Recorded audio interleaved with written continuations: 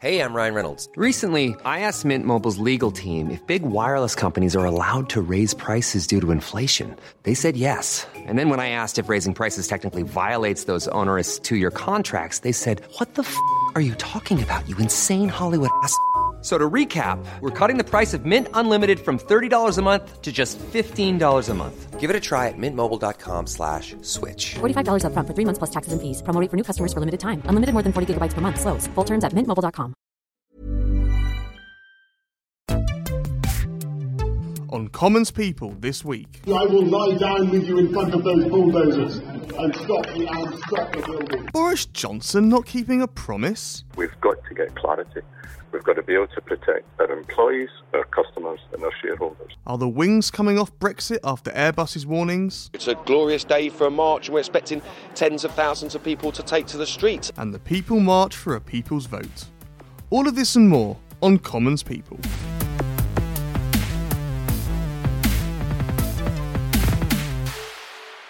Hello and welcome to Commons People, HuffPost UK's politics podcast with me, Owen Bennett, and this week I'm joined by Rachel Wearmouth. Hello, Rachel. Hi, Owen. I'm joined by Mr. Paul Waugh. Hello. And Mr. Ned Simons. Hello. How are you? Good. Excellent. Very busy this week, mainly with madness. Should we crack on?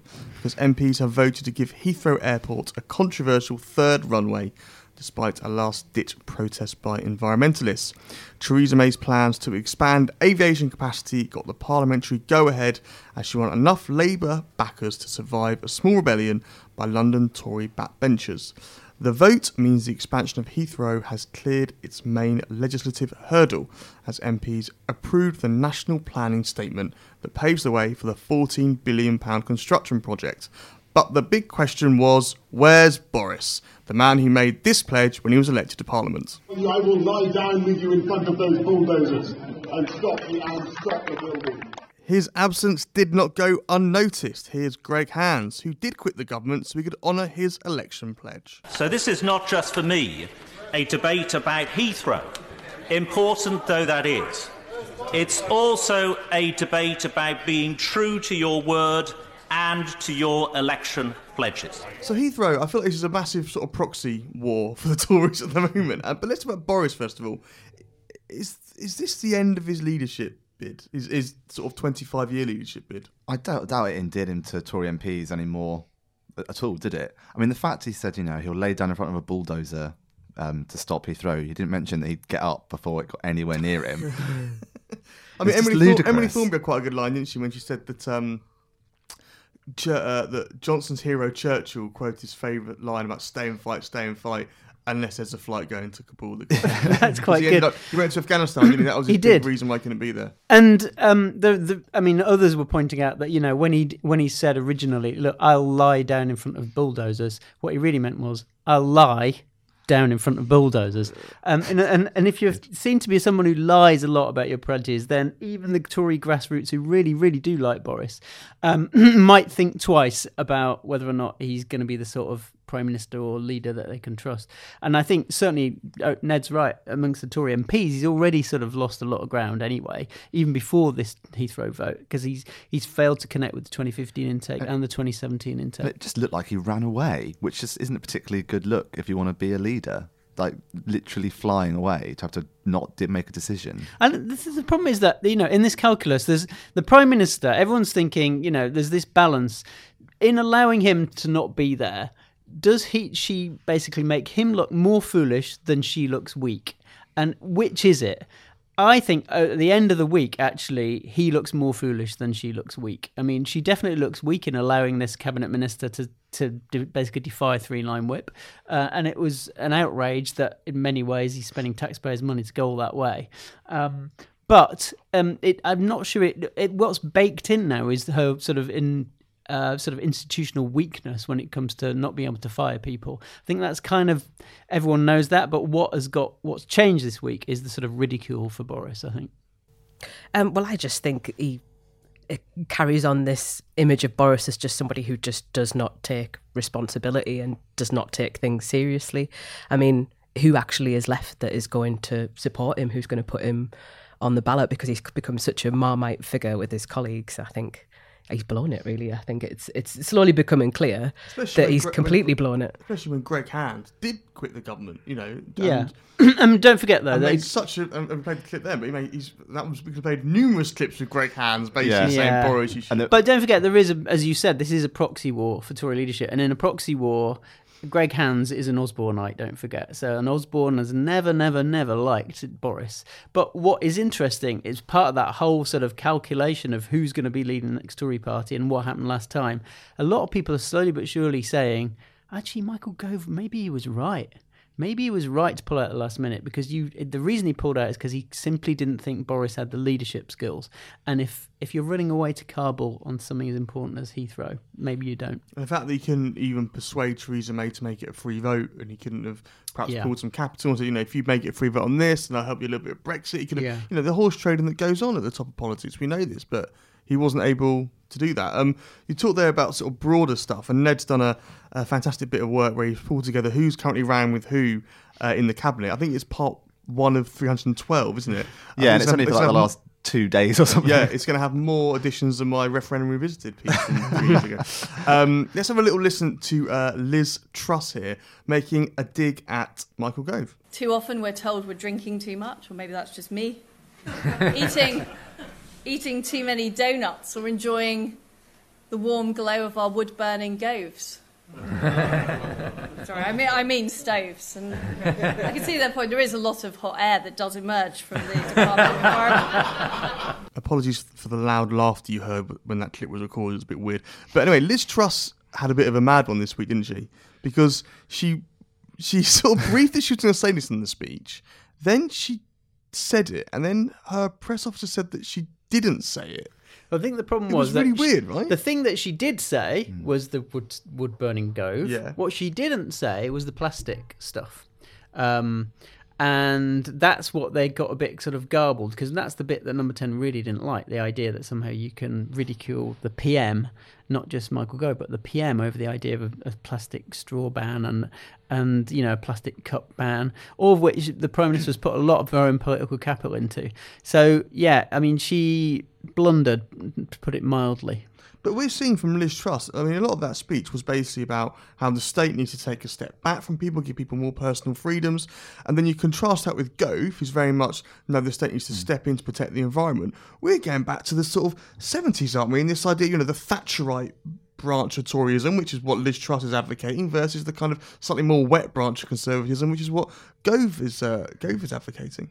Well, I think it's interesting that she brings up regulation, because it's a debate that's happening more widely and nobody's really talking about it as much as we thought they were going to. Kind of flies in the face of the Treasury being the heart of Remain as well, because she's really pushing some interesting policy ideas. I think it's what we spoke about before about all these leadership candidates and Tory politicians, the kind of think tank piece you wrote, Owen, about the kind of ideas coming from the party. It's all about what happens after Brexit.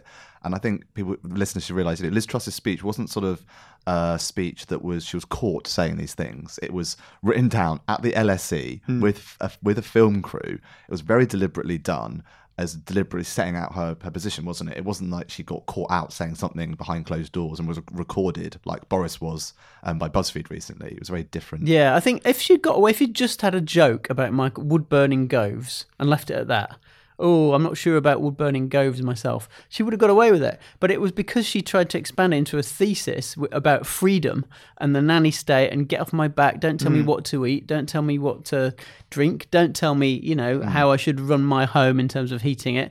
It was a wider attack, and that's why I think Number 10 were very nervous about in this week of all weeks when cabinet ministers are at each other's throats. Yeah, because the idea of cabinet ministers having to go to them in public is just, not something which Theresa May could possibly tolerate.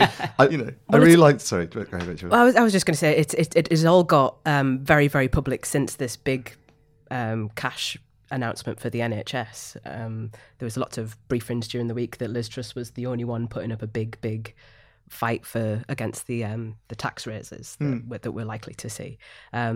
And it just seems like since that announcement, everybody's come out to just start this massive war. Did anyone see Priti Patel on Sky telling cabinet ministers not to go rogue, which I thought was pretty funny? Yes, you might think that Priti, we can possibly comment. I forgot to do the quiz.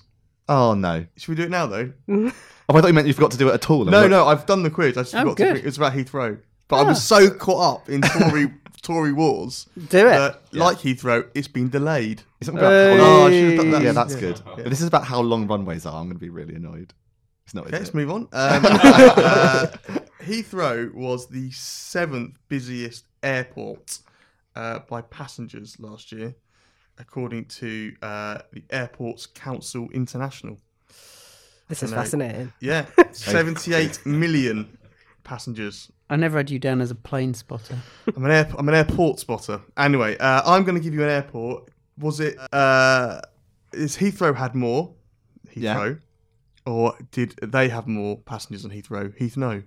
Okay. Okay. 78 million, you said. 78 million. All right. So, the Charles de Gaulle Airport in Paris, did that have more or fewer passengers than Heathrow. Heathrow. I think, fewer. Fewer. So Heathrow then. Oh, wait, is that what Yeah, it's Heathrow. Heathrow has whatever. more. So I think Heathrow has more. This is so complicated. Okay. But Heathrow has more.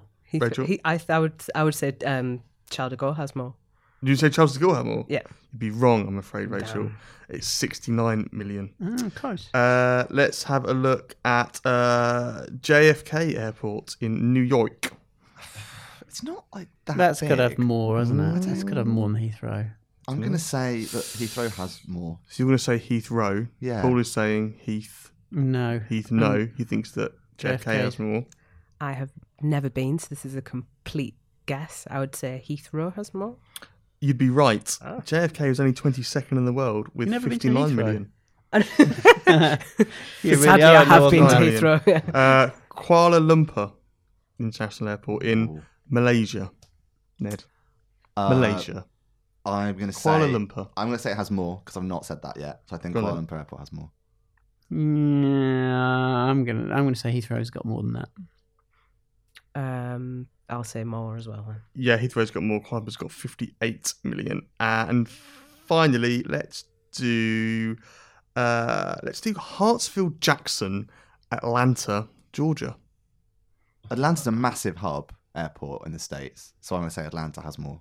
I was going to say Atlanta has more. So am I. So's Paul. I'll be contrary then, and I'll say Heathrow. Heathrow, you're saying Heathrow. You are right to say Heathrow. It is the busiest airport in the world. Wow. Yeah, that got right, didn't it? That got us excited. Woke us up. 104 million passengers. Wow. That's a lot of people. That's good, isn't it? Beijing's number 2, Dubai's number 3, Tokyo's number 4, LA's number 5. And Dubai's number 3. That's O'Hare in Chicago is 6th and Heathrow's 7th. So there we are. So that was this week's quiz. Excellent. Perfectly timed. Back to what were we talking about? Brexit. Right. I want to listen now to Airbus CEO Tom Williams. This is on Radio 4 this week, talking about what happened if there's no Brexit transition deal. Clearly, we're frustrated, concerned by the situation, in particular the lack of clarity. And certainly my own personal position is we've got a great operation in the UK. It's my responsibility to protect that and protect our employees. And we're doing this on their behalf. We've got to get clarity. We've got to be able to protect our employees, our customers, and our shareholders. And we can't do that in the current situation. So it's been apocalyptic, basically. Well, not apocalyptic, that's a bit strong. Basically, businesses are saying, look, we don't know what's going to happen, and that's not good for us. That has prompted Tory ministers, who I thought Tory were the party of business, to start. Boris Johnson, fuck business. Just fuck business. You said it. Just fuck it. You said the F word. Yeah, that's Boris Johnson. That's his fuck it. It's like Jeremy Corbyn going, fuck the NHS. Fuck it. Yeah? I mean, isn't it? Yeah, it's weird. I mean, it's weird. Sorry, but what planet are we living on? No, yeah, I don't, it's really odd. Any more analysis? Just yeah. Come on, Paul. You're a man who's seen many things in politics. Well, I think the curious thing. You ever seen a Tory minister say fuck business? No, but at the same time, you could say Theresa May kind of said fuck business when she did her whole sort of reforming capitalism speech when she was on a high soon after she'd been elected at that party conference, when she said basically, citizens of nowhere, you can bugger off. Basically, I want to make sure that Brexit voters actually are in the driving seat, and I want to make sure that we change Britain forever. These burning injustices. You could say there was an element when she talked about putting workers on boards, when she's talking about more things that Tories hadn't previously talked about, the state getting involved a bit more, that it wasn't quite fuck business, but it was veering towards the thesis, which is, look, some things are more important than necessarily money. And what are those things? They are people having control over their working lives, people having control over their sovereignty and their borders. And if you say that some things are more important than money, and we've said this before on the show, then the whole political debate opens up, because it certainly opens up for Labour, because that's the thesis of Jeremy Corbyn, which is some things are much more important than just money. And this is what Farage has said before in the past. Farage said leading up to the referendum, even if there was an economic hit, that's worth taking because we can just eat all that lovely sovereignty and warm our homes with that lovely sovereignty and drive lovely sovereignty around. But come on, Rachel, this is bizarre, right? Because then you've got Greg Clark who's had to go out and go, whoa, no, don't fuck business, we like business, it's fine. I think sort of there was a lot of warmth among the business community for Greg Clark's response this week, because he's normally so reserved as well, and see him get really passionate about it was it was fascinating the way he sort of became a sort of, Clark Kent, suddenly turned to Superman for the Remainers. He's normally, he's the new Dominic Reeve. He is normally the guy who, people ridicule, and he has been ridiculed by lots of commentators, let's be honest, but I've always consistently said he's got a lot more clout than people think. He's a nice guy, he's the business secretary. He knows the industry inside out. He knows, he's worked hard on working around not just British business but Japanese businesses and car manufacturers, etc. He's the guy who's been trying to reassure them all, look, we're going to try and get as smooth as Brexit as possible. And what worries the Brexiteers is that the quiet people like Greg Clark and David Gauke are suddenly talking loudly about soft Brexit. And even the phrase soft Brexit gets a lot of Brexiteers, their hackles rise. They think it's such a, heart of Remain phrase. And the biggest fear of all is that the more Theresa May talks about Brexit and tries to woo the Brexiteers, the more suspicious they are that she's doing them over. In other words, if her language, one of them said to me this week, if you hear Theresa May sound like Nigel Farage or sound like Boris or Michael Gove, be really, really worried, because actually underneath the language, there's almost certainly going to be some way she's going to sell us out. And something kind of indicative of that yesterday was Jacob Rees-Mogg on Sky. He was kind of saying, we're seeing like an attack from the Remain campaign again, driven by the Treasury. Kind of repeated that sort of almost paranoid claim and called it, they called them politicised businesses, which was an interesting phrase. I was just going to say, we could talk about Jeremy Hunt a bit. I mean, he was on Mar on Sunday, accusing Airbus of being completely inappropriate was his quote for them intervening in the debate.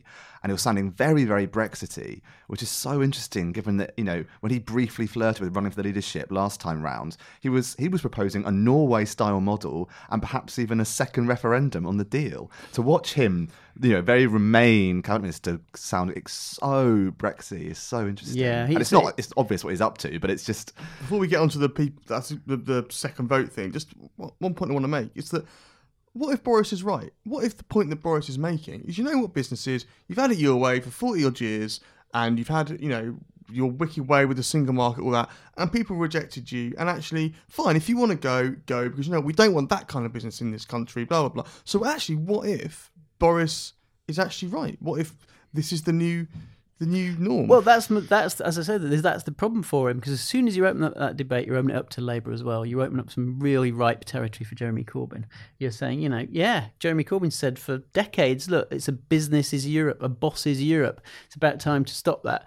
But the problem for Boris is he's the guy who's really pro-immigration, and business wants immigration more than anybody else for their bottom line. So how's that going to work? How's he going to square that circle? Let's talk about the People's March. Here is 100,000 people, was it, who marched on London on Saturday. Listen to James McGrory from Open Britain. It's a glorious day for a march, and we're expecting tens of thousands of people to take to the streets. And people are angry. They're angry that the government are making a mess about Brexit. They're angry that new facts have come to light since the referendum, like the £40 billion divorce bill. And they feel that promises made, most infamously about more money for the NHS, are not going to be kept. People are angry. Are people angry? Or is it just people who are always angry and being loud, Ned? Well, I think people are angry. I think, there's a lot of people who aren't reconciled to the referendum result. And I think that's totally fine, isn't it? I mean, the idea that Brexiteers had lost, they would have given up arguing for Brexit is a joke. Of course they would have carried on arguing for it, as they are allowed to do. So I don't see what the problem is with There's no problem with Remainers, people you going know, to a so it's- demonstration. and Obviously, as they ever. should. No one would say that. It's nice listening to Alistair Campbell talk about the power of Yeah. demonstration. Even someone who was on that Iraq march in 2003. I don't remember him being that mad. Yeah, then. he was And there were very a million annoyed. people then. No, Yeah. the curious thing is that actually, obviously, everyone's got a right to protest, but the question is, what will it achieve? And in the what will it achieve stakes, the only real audience was not number 10, it was Labour HQ. And has it made any difference in Labour's own suggestion of whether or not it'll have a second vote? I don't think it has, because what you saw online straight away was instantly this vicious Labour infighting about these are all centrists on this march, these are the people who vote for Iraq, etc., etc. And so it suddenly became an internal Labour Party fight rather than anything about should there or shouldn't be a second Weren't they referendum. chanting, "Where's Jeremy Corbyn" at one point as well? They were, Yeah. and that And then didn't Vince Cable got up in PMQs, didn't he? And he made a point about Jeremy Corbyn not being there. And Karen Lee, a Labour MP for Lincoln, who's one of the sort of most literally vocal defenders of Corbyn, was tweeting, "This is a disgraceful thing for Cable to say. How shall?" I thought, oh, come on, calm down and grow up. Shut up and go away, Catherine Williamson would say. I think one of the big criticisms that was thrown at the Remain campaign was that it was very establishment, very business. So I think the optics are good, even if it wasn't sort of a massive march. It kind of, if you caught, bad. yeah, but if you caught it on telly and you saw, people with banners and painted faces, I think that's not. I thought the biggest mistake was carrying lots of EU banners rather than Union Jacks as well as EU banners. I think that was a real blunder. Yeah. And by the way, just as a big health warning here, if you saw me on that march, it was not me. It was my brother. And the reason it was my brother, my identical twin brother, has a big beard. And it's not me. As you know, you'll vouch for me. I've never had a beard. What are you talking about, Paul? You've got a beard right now. Can I just say, if you think Paul wasn't that much, he wasn't. So your brother's a terrible Ramona? He's a big Ramona. Does that mean that you're a massive Brexiteer? To balance it out. Equilibrium with the couldn't force? possibly comment. Which one's the evil twin? Is that how it couldn't works? possibly comment. Put it this way, we argue a lot. Yeah. Yeah. Well, I know which one the evil twin is. Yeah. Which one I work for. Anyway, let's very, very quickly, let's talk about Birmingham, the UK's second city. Mr. Paul Ward, do you want to talk us through why we are going to Birmingham next week? We are launching a project called HuffPost Listens, and Birmingham's the first place in which we'll do it. We've done this in America. Our lovely colleagues in the US have got beyond the Washington and New York bubbles in America to go on a listening tour in the Midwest and other states in the wake of Trump, and obviously in the wake of Brexit. Our big mission in Britain is to make sure that it's not just London that's heard and that everyone else is heard and has a valid voice. Obviously, two of us around this table are Northerners, two of us are Southerners. So why shouldn't the North have a non-London voices be heard? So what we're going to do is we're going to move the whole newsroom to Birmingham next week.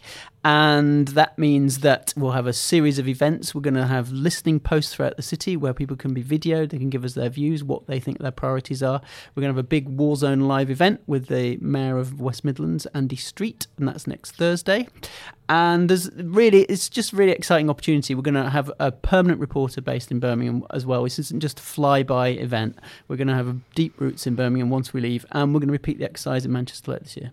And I just want to say that I think this, we quite often get attacked, don't you, for being in the bubble and not connecting people. This is the chance for people to really come and talk to us, because we really do want to hear what people have got to say. We really want to hear the stories, and just some of the kind of preliminary stuff, getting stories lined up for next week. We've spoken to different groups and people in the city, and we've had some great stories, some real heartbreaking stories we've had already. And this is stuff which we wouldn't have got if we hadn't have done this. It's already bearing fruit. So please do come down and see us. All the details are online. Tweet us anything. Just come down and see us, because we really, really want to speak to people. And we want to, this is your chance to tell us what we're missing out on. We always like to be corrected, don't we, Paul? Always. Absolutely. Thanks for listening, everyone. And I think next week we're going to put out your interview as the podcast. So that'll be the podcast next week. Will be Paul Ward's interview there with Andy Street, and then we'll be back. Normal service will be resumed. Back in the cozy bubble the week after. Just the day before Trump's visit. Absolutely. Yeah. Fantastic. Right. Lovely stuff. It's all going in there. Yeah. Yeah. Good. You all right? Yeah. See you later, everyone. Bye.